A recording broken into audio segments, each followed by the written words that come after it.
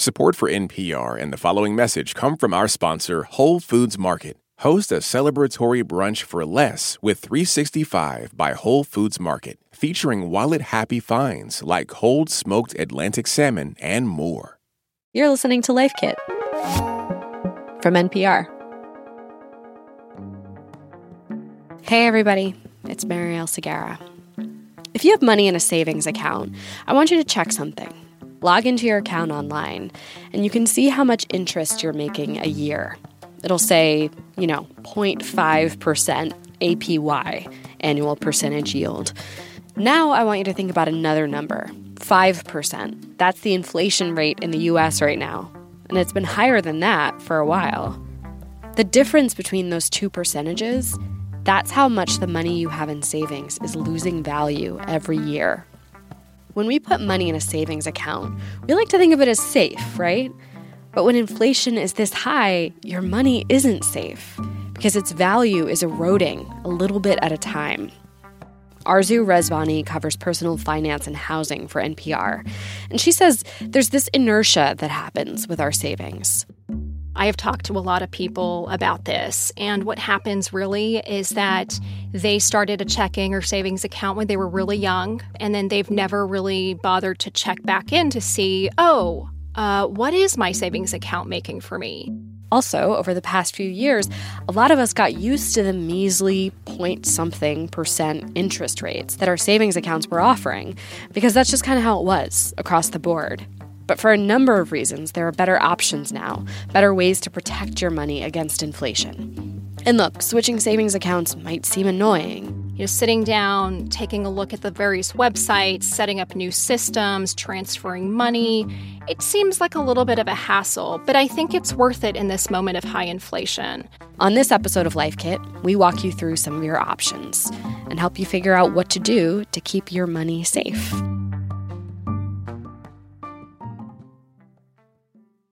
This message comes from NPR sponsor Progressive. What if comparing car insurance rates was as easy as putting on your favorite podcast? With Progressive, it is. Just visit their website to get a quote with all the coverages you want. You'll see Progressive's direct rate, and their tool will provide options from other companies so you can compare. Then just choose the rate and coverage you like. Quote today at Progressive.com. Progressive Casualty Insurance Company and Affiliates. Comparison rates not available in all states or situations. Prices vary based on how you buy.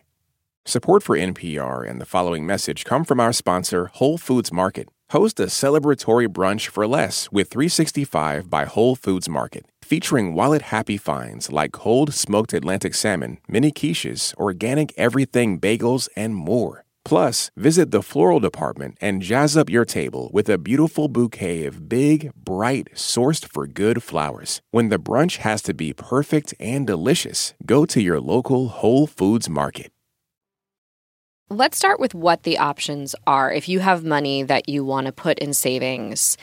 I mean, there's the traditional kind of savings account, right, where you earn some interest on your deposits and also a certain amount of that money is insured by the federal government. Right. Yeah, that's right. I mean, I think one of the easiest ways and maybe the best place to start is to take a look at your savings account. And this might be an account that you started years and years ago when you were really young. Maybe this is an account that you haven't checked in on in quite a while. And take a look at what kind of interest you're accruing there. It's not uncommon if you have an account at a very big bank that you will be getting an interest rate of like 0.01%. So not all savings accounts are created equal. Why is that? So a couple of different things. So bigger banks, they've done quite well over the last few years. If you look at how people were spending and saving during the pandemic, a lot of people were getting government assistance. Spending went down, savings went up, and a lot of that excess savings ended up at the bigger banks. So they're doing just fine. They don't really need deposits or depositors. And so they can afford to offer really skimpy rates. When you look at some of the smaller banks or credit unions, they're smaller institutions. And so they want to bring in more cash and more deposits and more depositors. And so they will do that by promoting better interest rates. So that's why you will often see at smaller banks interest rates of 3.5%, 4.5%. And nowadays, because of the recent banking turmoil, you will see that some of these smaller banks have actually increased some of their the interest rates they're offering their customers because they want to keep the money in their institutions. They don't want people to take their money and take it to the bigger banks. Yeah. And is this kind of a rule across the board that like smaller banks will offer better interest rates or bigger banks won't? At this point, it is pretty common that you will see smaller banks offering better rates and bigger banks not offering as competitive a rate. Okay. What about online banks where there's no brick and mortar location to go into? I've heard that those also offer better interest rates. Is that true? Yeah, that is true. And the reason why is because a lot of these online banks, they don't have to maintain those brick and mortar kind of locations. And so what money they're saving on that end, they're able to kind of offer you back in the form of better rates. So you want to be careful with those. You want to make sure that they're FDIC insured, that it has government backing. But for the most part, yes, they are offering better rates because they don't have to maintain those brick and mortar sites. So if you're looking for a savings account that is going to offer you a better interest rate, where should you start? Just an online search? Yeah, I think there are several websites that are good places to go. So NerdWallet is one, depositaccounts.com, Bankrate. Those are some really good, reliable websites you can go to get a lay of the land, to get a sense of what's out there. You know, are there minimum deposits you have to put in order to benefit from high interest rates? What is in the fine print? Are there any kind of hidden fees associated with moving your money from an outside bank to maybe a new one that's offering better rates? Those are websites that can kind of help you navigate all of that. Does it make sense to just move all of your savings to the bank that offers the highest interest rate? Why wouldn't you want to do that? I mean, you certainly could. I think it depends on how much money you're working with. If you have more than $250,000, which sounds like a lot of money, but at some point in your life, you might come upon it, whether that's because of a sale of a house or an inheritance. But if you're dealing with more than $250,000, you don't want to put that all in one institution because after $250,000, the FDIC will not insure that. So if you have more than that, you want to spread it around. I wonder how much can you make if you make the switch to a higher interest savings account?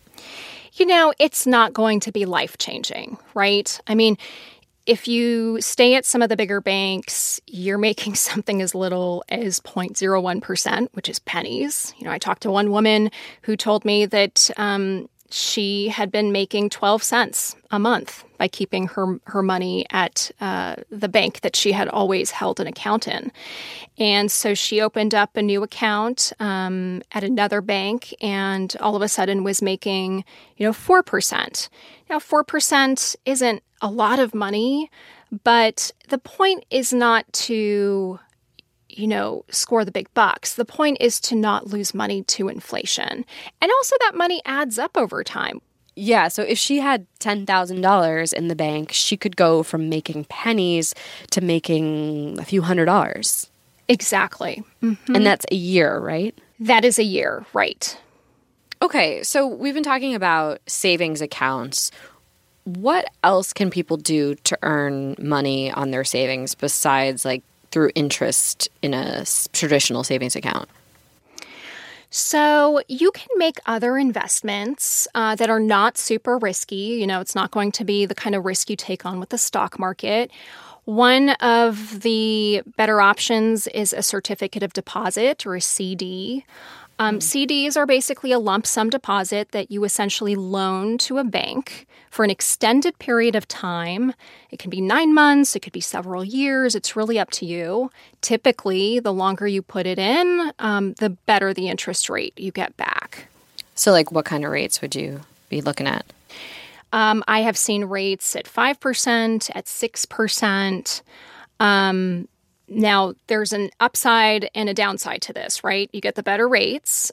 Typically, the longer the term, the higher the interest rates. The downside is that you can't withdraw your money for an extended period of time without paying a penalty. With savings accounts, you have access to that money at any time.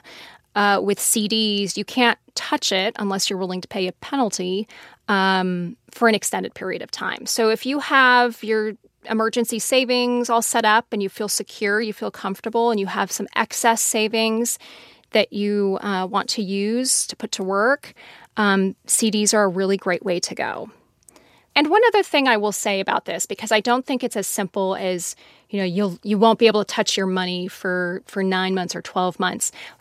Something you can do is a CD ladder. And what that basically is, instead of giving all of your money in a lump sum over to a certificate of deposit, you stagger that investment. So you might put in, $5,000 now. In 6 months, you'll put in another $5,000. And that allows you to tap into those amounts at different periods of time. So it's not all gone for an extended period of time.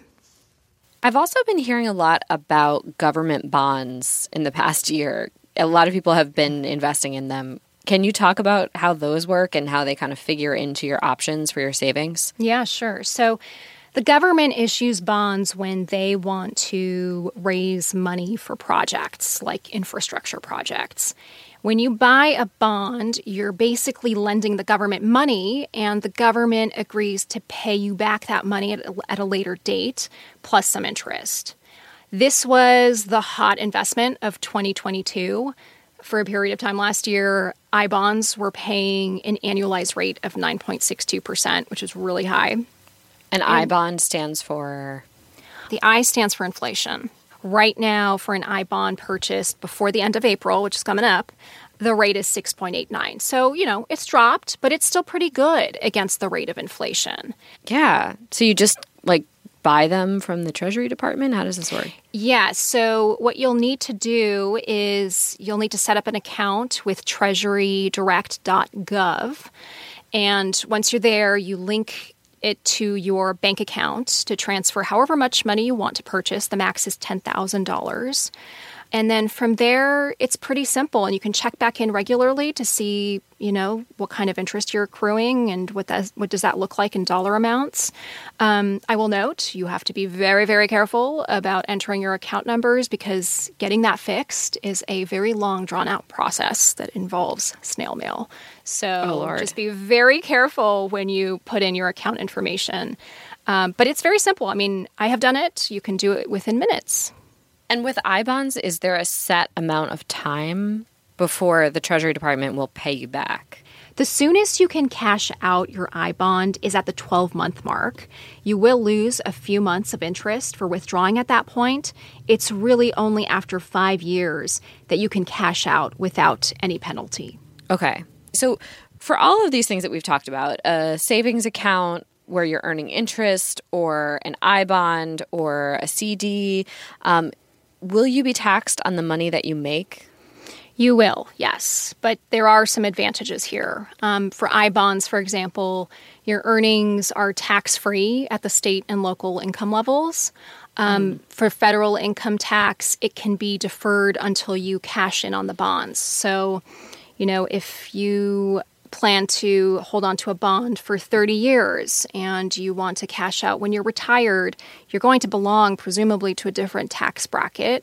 And so it might really work out for you to keep it as a long-term investment and to cash in later in life. Interest on CDs are also taxable.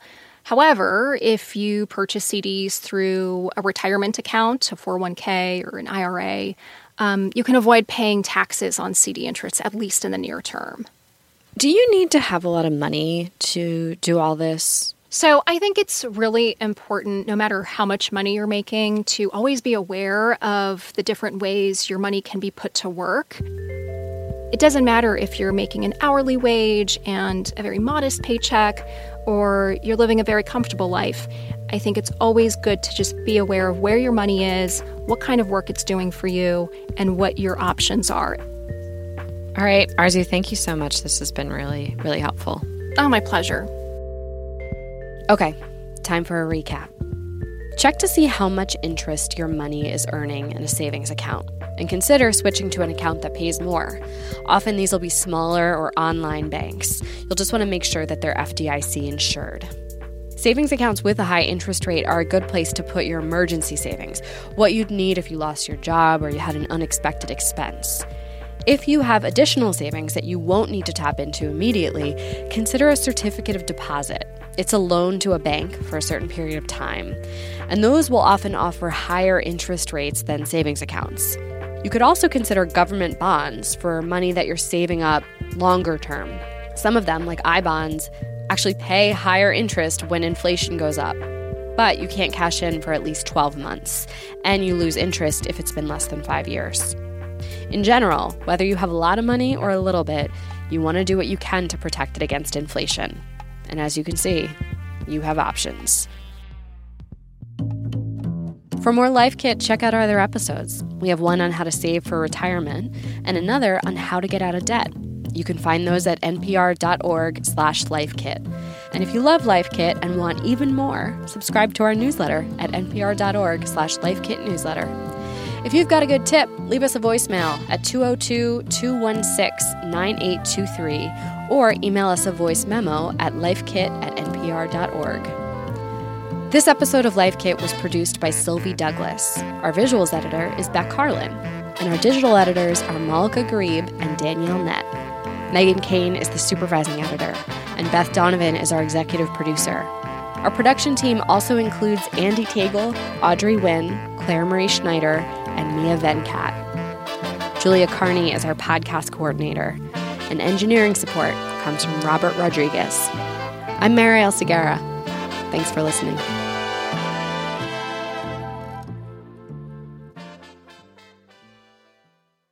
This message comes from NPR sponsor Discover. Tired of not getting a hold of anyone when you have questions about your credit card? With 24/7 live customer service from Discover, everyone has the option to talk to a real person. Limitations apply. See terms at discover.com/creditcard.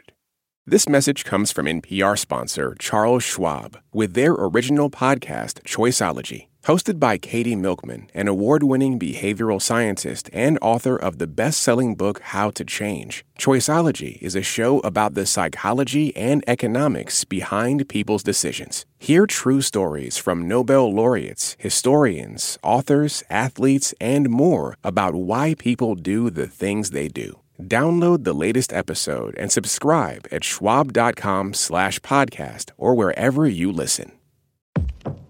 In this country, some truths aren't self-evident. In NPR's Black Stories, Black Truths, a collection of stories as wide-ranging and real as the people who tell them, we celebrate the Black experience for all its soul and richness. Search NPR Black Stories, Black Truths wherever you get podcasts.